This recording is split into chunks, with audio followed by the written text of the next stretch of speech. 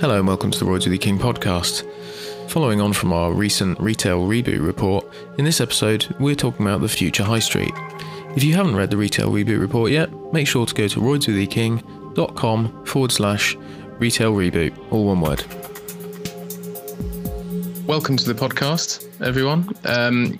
Today, for everyone listening, we'll be talking about the future high street, and we have various guests on today, including Graham Salt, who's a retail consultant at cannyinsights.com and is on the High Streets Task Force, Howard Saunders, retail futurist, Dawn Mannis, who's a director and co-founder of The Sampler, an independent wine merchant in London, Lisa Johnson, founder of the Tea Enthusiasts and director of Discovering Durham CIC, as well as our very own David Paxton, who's the head of real estate in our London office and head of repurposing. So I guess the first very broad question, which I'll direct towards Graham, is basically what might the future high street look like? And do we have any kind of contemporary examples right now that we can use as an example of what it might look like? Yeah, what does the future high street look like? Well, the first thing to say is the future high street isn't dead. So the high street does have a future. It is still around. It is evolving rather than dying, for sure. And I think if you look at the high streets that are doing well at the moment, it tends to be those that are evolving and offering customers what they want. And part of that is about being local, being distinctive, being interesting, because I think for so long we've had the whole clone town thing going on. I guess in the kind of post-war period, it was all about how many big name stores can you attract. You know, if you got your Debenhams, if you got your House of Fraser, and the result was that our towns and cities became more and more similar to each other. And that worked for a while until online came along.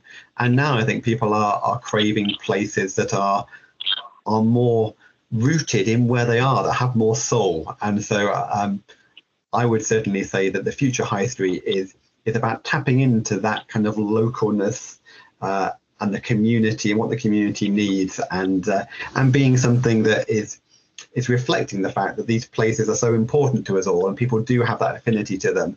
And that has sometimes been lost in the past because our places have become too boring. So less homogeneity, basically, just trying to create something more diverse. And as a retail futurist, Howard, is that what you see as well? Is that what you think is going to be the case? Yeah, Graham's done my job for me, hasn't he? It's a nice little summary. I think, I try and take the sort of 30,000 foot view. We sort of spent the 90s and much of the 2000s complaining that all the high streets look the same. And now no one's complaining about that anymore, are they? So yes, things happen. I suppose in a way we kind of created our local high street to look a bit like their big brothers in the big urban centres. You know, and it's kind of, we got some of the brands and some of the ones we could encourage, and they put their sort of second, third best stores in. So we got this sort of lukewarm cities, and that didn't work for anybody. And I think Graham's absolutely right. If anything, we learned anything from lockdown. As I say, having our ankles photographed 3 times a week, it was nice to, get out, wasn't it, and see the butcher and the baker and the candlestick maker, get to know their names. I talk about the local currency of people's names. These are very personal things. And suddenly that all meant an awful lot to us. And when previously perhaps we neglected our local towns and our local centres. Yeah. And so locality, is that either Dawn or Lisa, is that something you see as being really beneficial to your customers and to the future of the high street as well? Well, I would say I would love that model to exist where, it is all local and personal. And I suppose as a wine merchant, that's what we offer. But then you see, Amazon opening in lots of high streets now.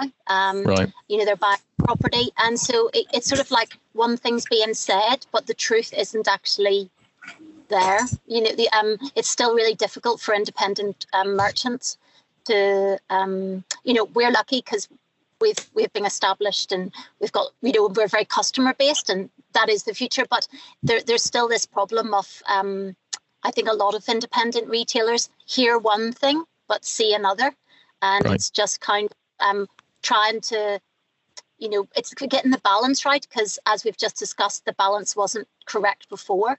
And I think a lot of people have, there are some independent shops that do really well, but there should be more. If anything, during the lockdown, lots of independents, they were able to adapt where the chains didn't, and there were lots of pop-up shops, and so the hope is that those shops will be able to stay now, and because they're the ones who do provide a bit of personality to the street, and a bit of I suppose it's more lifestyle rather than it's okay that having shops where you want to go and buy your batteries or something like Amazon or whatever. But I think, as Lisa would probably say as well, people want more than that. They want a personal experience. And it's just, we know that, but it's how are we going to get that to the customer when there's so many other, there's so many other types of shops out there as well. Yeah.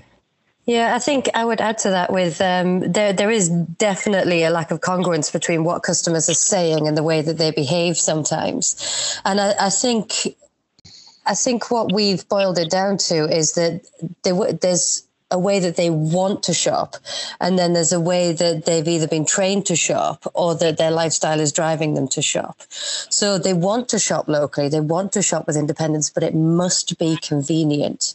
Or if it's even slightly less convenient, they must get something extra from that transaction. So it's for us, it's about making sure that we keep that balance right. And that's kind of part of the vision behind Discovering Durham.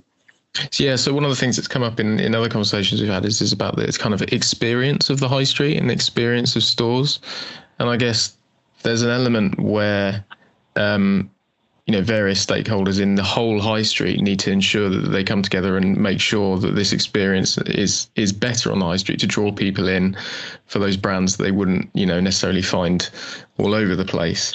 And I think Dawn you mentioned in the report that, post 6 p.m, the retail high streets become ghost towns.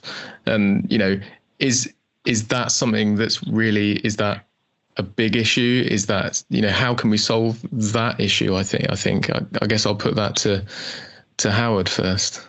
Yeah, sorry. I was thinking about what Dawn was saying. You're right. I mean, I don't want to be sitting here complacently thinking that or imagining that this utopian high street is going to appear because all these independents are going to emerge making candlesticks and baking bread. I simply make the point that if they're allowed to, that's what we want and that's what they want. And I think there's a few hurdles in the way, one of which is business rates, which we won't get into, but it's very difficult to create a little startup. If you're a young entrepreneur and you want to bring muffins to town or whatever it is, it's really hard and really expensive. And so we have to clear the way for that. But the truth is we all want the same thing. And I do think we sort of somehow forget that. And when we say, some of the shops aren't really working, but people don't go in when they should, and they talk about buying locally and they can't, that's true because humans are an emotional species. And if we get that little dopamine hit and we get that little bit of love when we walk into a space and someone greets us, we'll go back. You can watch it. You can track people like that. If, however, they go into this lovely little independent store, exactly like they wanted, and they're not very friendly, you don't go back. It's we're really basic. Human beings are a social species, and we are attracted to that because we ultimately want our social status that way. So allow it to happen and it will happen. Right. The answer to your question is how do we get people to open after 6? You tell them. I think there's an awful lot that we could do if we liberated the rules a bit, liberate the regulations and encourage people into the town together. Talk to them. That's what councils are for, isn't it? They should be pulling people together, getting them to work together, getting to doing an event on a Saturday, get them to spill out onto the street on a Sunday, get them to open late on a Thursday. You have to ask people to do stuff. And then, do you know what? On the whole, in the name of community spirit, they will. Yeah. And then, David, you wanted to add something to that? Yeah, I agree with that. And I think historically, the last 20, 30 years, our high streets, town centres have become overly concentrated with retail and office. And of course, the issue we have now with working from home is that people are coming into our town centres less. And so the question is, how can government and regeneration encourage greater footfall, or the footfall which has been displaced to our suburbs? How can you get it back in to our town centres? And the other thing is that buying residential property in our town centres has become increasingly expensive, particularly for those looking to get onto the housing ladder. And so developers now, investors are starting to look at other residential products, if you like, on the market. And one of those is build to rent. It's purpose built and managed, professionally managed residential accommodation, which is much more affordable because people are renting it rather than buying it. And that is being built in our town centres. Now, the issue as to whether you can repurpose some of these more obsolescent uses, such as retail, office, into build to rent comes down to viability, the cost of repurposing retail, office, and the size of that. But I think over the next 10, 20 years, our high streets, town centres will look very different to what they are now, and perhaps will look much more like they were in Samuel Pepys's time, where there's an awful lot of residential, round where I am in St. Paul's. And I think that will be good. I think it will depress house price inflation, which is important, and it will provide that footfall these independents need. I would agree with some of that, but not necessarily all of it. I think outside of London, we are seeing actually over lunchtime more footfall because people are working from home. With a town centre like Durham, people can pop into Durham on a longer lunch break that they get with the pleasure of working from home. So I've spoken to some of my retail colleagues in different sort of smaller cities around the UK, and they're experiencing the same thing. So potentially this is something outside of London. We're actually seeing increased weekday footfall than we were pre-pandemic because of more people working from home. So that's kind of a positive thing. But I would agree, but having residential in the city really does make a difference, because you look at cities like Edinburgh, they've got that mix of retail, residential and leisure almost 24 hours. Sorry, I missed the end of that, Lisa. I think your internet may have dropped slightly, but I think I think one of the interesting points from there is actually that you kind of mentioned that on a local basis different as to what region you're in, and whether you're in London or in a big city centre or something like that. And I think is that something that maybe you've seen, Graham? There's a difference in how the development of the high street in the future might go depending on where you are in the country.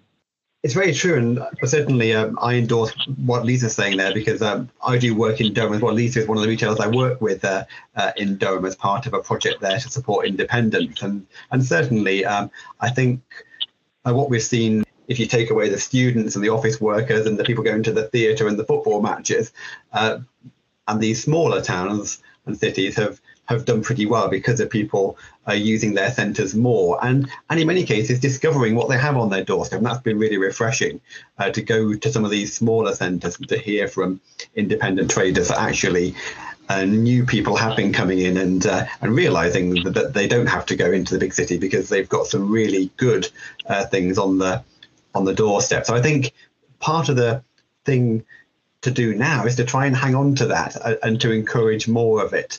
And I think Howard's right in that in the same way as there are some really good chain stores that it's still good to have in your location, equally there are some bad independents. I love independence, I support independence, but occasionally you do come across some that aren't very good at what they do. And so it's wrong to suggest that all independents are brilliant. But I think overall, the direction of travel, is certainly towards having more businesses like Lisa's and fewer of the kind of things that you find on the retail park, or that you can shop with online and not really have a very different experience to if you went into those stores.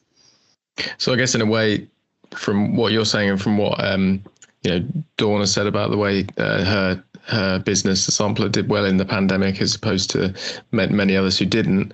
And I think, as Howard has mentioned in the promotions for Retail Reboot itself, that actually the pandemic acted as a catalyst to kind of change things up. So those that, were offering a good experience did well, and those who maybe were offering a bit of a staid experience, kind of fell by the wayside a bit. Is that what you're kind of saying?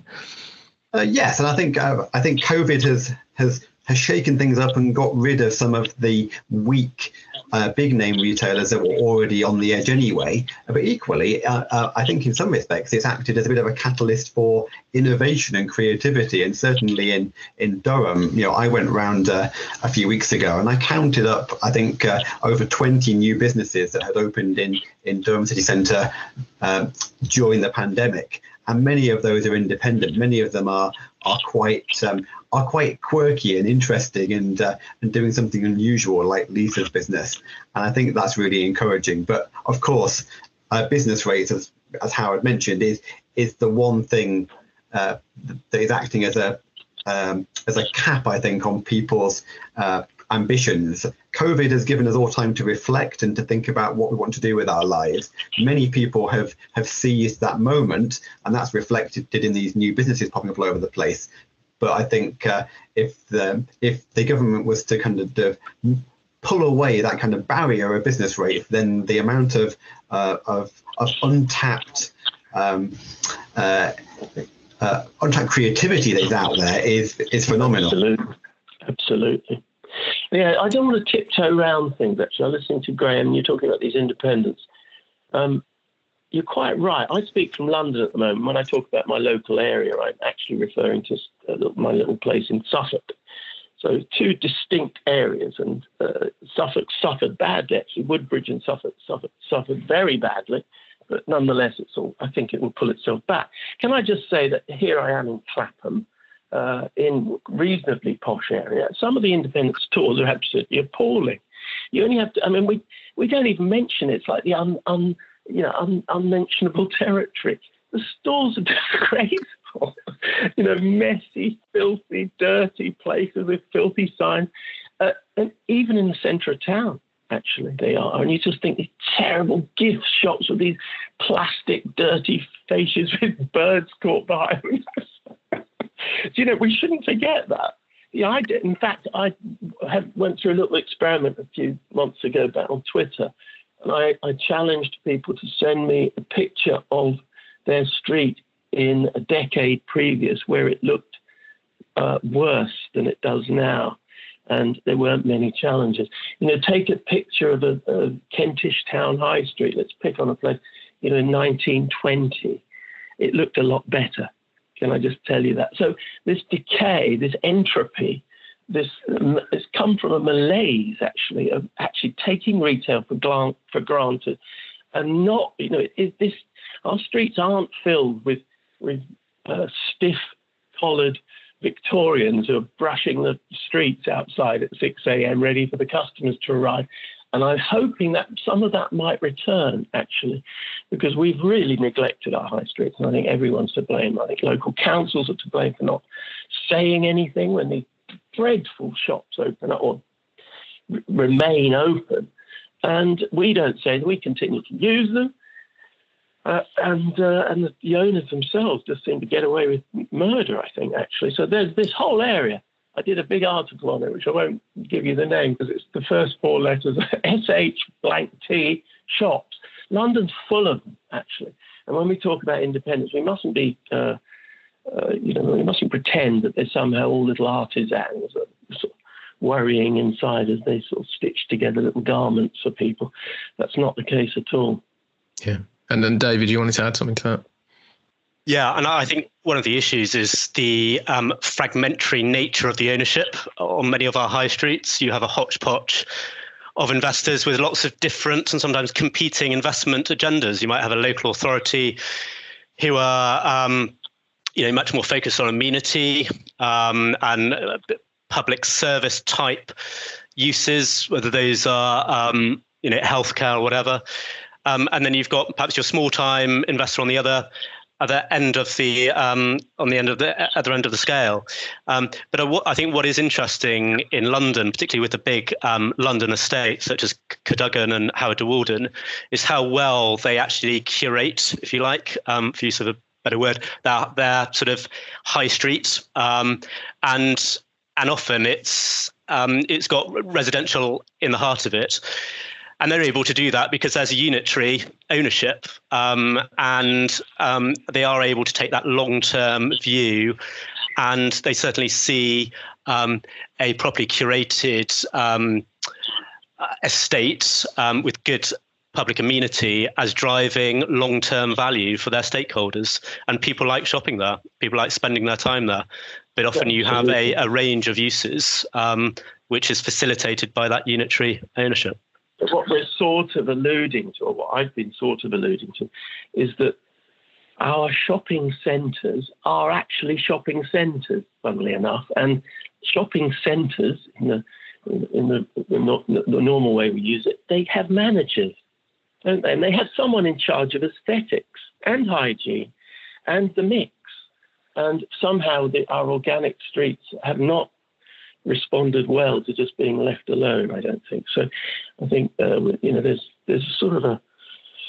a whole dimension we could open up in terms of how do we manage our high streets as a whole, not worrying about individual boxes, but how do we pull them all together, get them to do things for us? That's another big issue. Yeah, and I think that's something. Yeah, I was going to go to you, Dawn, actually, because you mentioned in our report that there's a bit of, unpredictability around, future takings when it comes to what their landlord's going to charge, business rates, all this kind of stuff. And is that a real concern on the high street, you think? Well, I think it is, because you see lots of people, you see shops closing all the time. And obviously I talk to lots of other people who have independent shops, and it's always the same thing. It's always the rates and the rent, and is a problem. But then I think that it's not just that, because sometimes you'll get a rent break, or you'll get in the pandemic didn't have to pay rates and stuff, and so I think that's why lots of little shops were able to start, and I think that it shows you that there are people there with really good ideas and good things to sell, but they just need to be able to do that. But I just there was mentioned about that shopping centres are good. What do you mean by that? Because I would say that, like, the sort of like traditional shopping centres that we have, nobody I know goes to them, and I think that it's I don't know, I would say that they're a bit sort of old-fashioned, and I don't know, I think I see the things that I see doing well where I am and where I live is like places that become more like a hybrid. So, but it's not your really sort of old-fashioned shopping centre with all the sort of high don't misunderstand me. I'm saying that shopping centres, whether they're good or bad, have managers, and somehow our local shopping centres, as in streets and high streets, don't.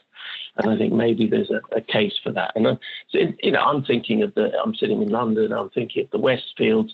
They spend millions promoting and bringing people together, creating events, designing Christmas and all the rest of it, encouraging people to work together. They're the best examples we have in the UK, I accept that. I'm just saying maybe there's a lesson we can learn from that, because our local high streets don't seem to talk to each other properly. But someone like me, I could never afford to be in a place like Westfield. So it doesn't really apply to small businesses, and so I'm not saying it's sort of but it can't, because the rents are too high, and and also then we would just end up with. Surely you just end up with maybe like 5 massive big shopping areas. Is that what you think the future is going to be like? I think that there needs to be more investment in the actual high streets themselves. And there's so many different types of high streets. So where my shop is, it's quite a residential area, and we really depend on that. But then there's other high streets that people, it's not like that. And everyone's got their own problems. But I think that, to me, the model of this huge big shopping area like Westfield that's got budget for advertising. It doesn't really apply to most people who are like myself, and we're successful. So it's not that, we're it's just, I think we need to find a way of helping people like sure. me and all the other ones, rather than thinking that it's just, make it bigger, throw money at it through. I don't know. I personally think that the future is maybe a bit more sort of markety. So those sort of like box park places where you get, so you have like coffee, food, maybe offices, gyms, but in a very modern sort of way, and nothing's too big. Everything's a bit smaller, rather than that's just what I think. That's what sure. I sort of think. I think you're 100% right. I'm going to bring Graham in now, I think, 'cause he's had his hand up for a little bit. Yes, I was keen to pick up on Howard's point about how high streets don't have anyone to kind of manage them. And I'm bound to point out that we do have a thing called place managers. I'm a fellow of the Institute of Place Management. And so all these people who you see out there who are bid managers, anyone who's a manager of a business improvement district, those people are in effect performing a similar role to a shopping centre manager, in that they do have that position where they can bring together the different businesses and stakeholders in a location. They can invest in the place, they can package it up, they can market it in certain ways. So we have a bid in Durham, and the bid manager there works with all the other stakeholders, the county council and the parish council and the markets and whatever else. And I think that model of the different stakeholders in a place, all working together with a common goal of making their place as attractive and successful as it can be, and communicating the right messages about why you would go there, that is really powerful. And certainly from the work I do with the High Streets Task Force too, I think we see that the towns and cities that do have stakeholders talking to each other and being on the same page and having a clear vision of what they want their town or city to be, those are the places that by and large are doing best. Exactly. Yeah, I agree, Graham. That's exactly what I'm saying, really. We need to expand that massively. Yeah, and Lisa, you had something to add to that.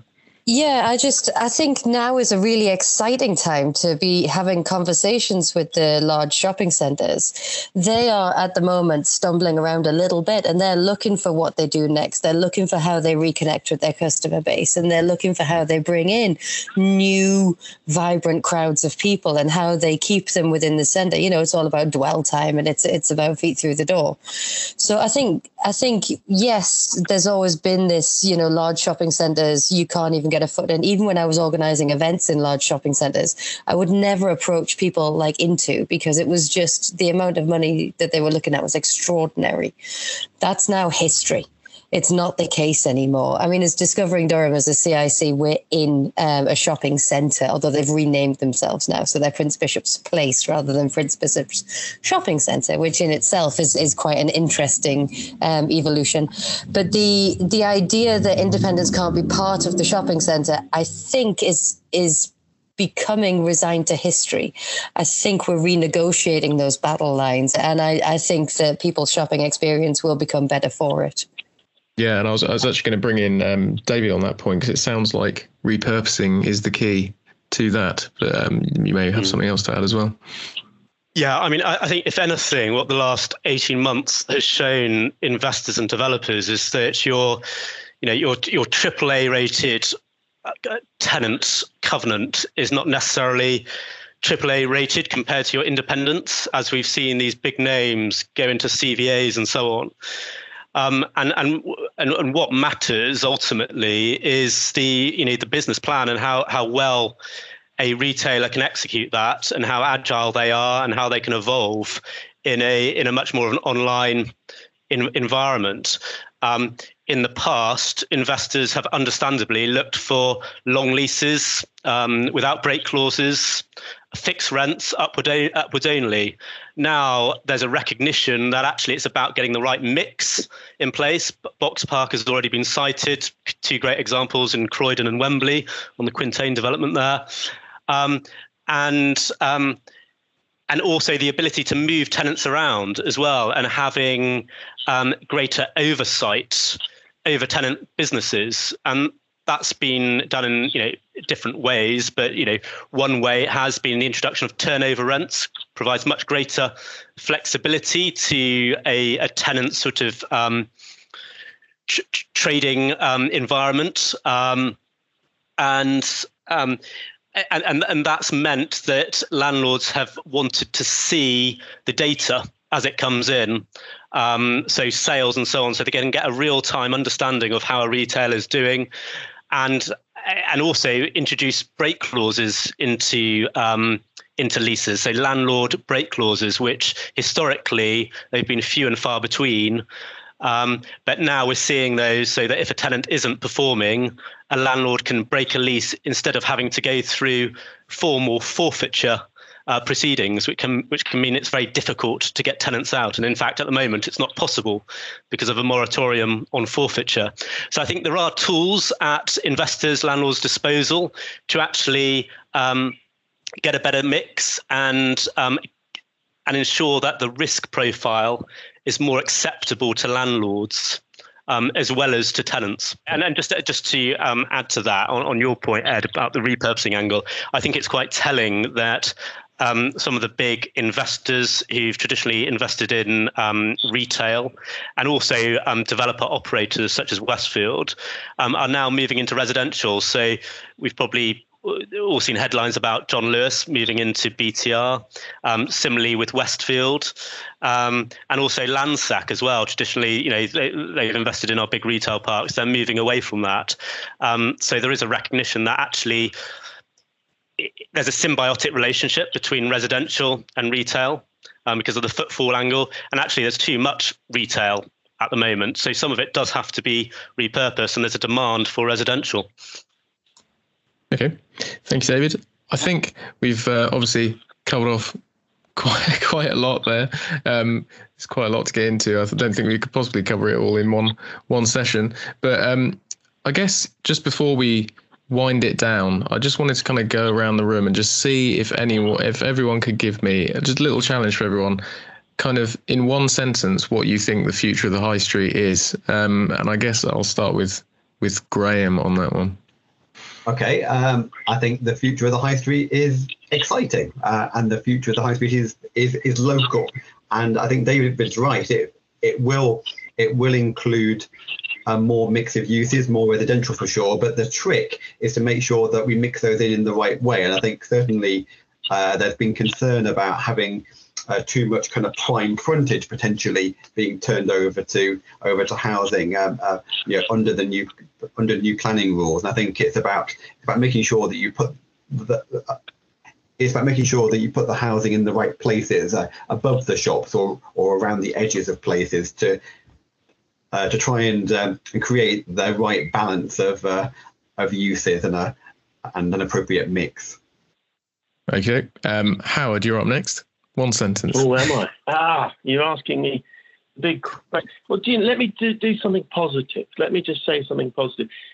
I've been moaning about a little independence and all the rest of it. Look, young blood will come through if we allow it. So that's all coming down the line with pop-ups and independence and all of that. I think it's fantastic. Here's one big clue that I think will happen in the future. Market halls might come back. Market halls, food halls, because I think local means food. I think it's going to be an awful lot to do with food. And we might see some of those dreadful concrete shopping centres, going back to that, being demolished and replaced by what the Victorians had in the first place, which was glazed shopping centres, glazed market halls, whereby, you can go and have lunch and hang out with your friends and your family and all the rest of it. So I think we may see resurgence of that. And in our cities, whilst our department stores die and slip away, don't worry about all that, because the next thing coming through will be these venues for product launches, not just events, much more leisure-based, and these immersive spaces, which are waiting in the wings, I promise you, to come and arrive in our city centres. So there's lots to look forward to. Great, thank you very much. And Dawn, what do you think the future of the high street is? I totally agree. I think that it's going to be local and it's going to be hybrid. And I also think that's for the sort of smaller high streets that I operate in. And then I think that for the major city centres, I hope that the days of having like 3 H&M's all in a row will be long gone.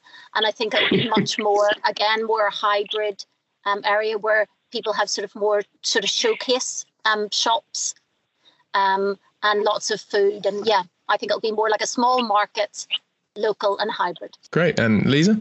I think the word I would use is variety.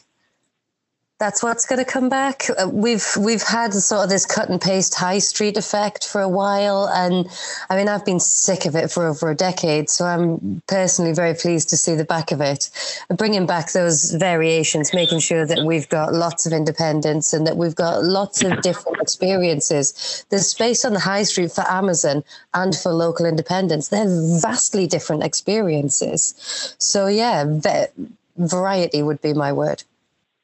And last but not least, David. I think residential will be the heart of many town centres to a much, much greater degree than it is now. And I think given there is this low carbon, zero emissions push, I think there'll be the use of technology, which will be integrated into the infrastructure of our town centres to create efficiencies. So, for example, when it comes to last mile deliveries, reduce the number of deliveries which occur each day. I think there'll also be much more logistics to enable that last mile use. There might be some data centres as well, and leisure. So I think there'll be much more retail and much greater variety of uses with a focus on residential and tech-enabled infrastructure. Sounds definitely to me like the high street will become some sort of hub and of community hub is basically what it sounds like is the constant in all of this. But yeah, I'll just end by saying thank you very much, everyone, for joining us. It's been really great to hear your views. And yeah, look forward to hearing more from you guys soon. Thank you to all of our guests on the podcast. If you want to find out more about our Retail Reboot report, make sure to go to roydswithyking.com/retail reboot, all one word. Thanks for listening.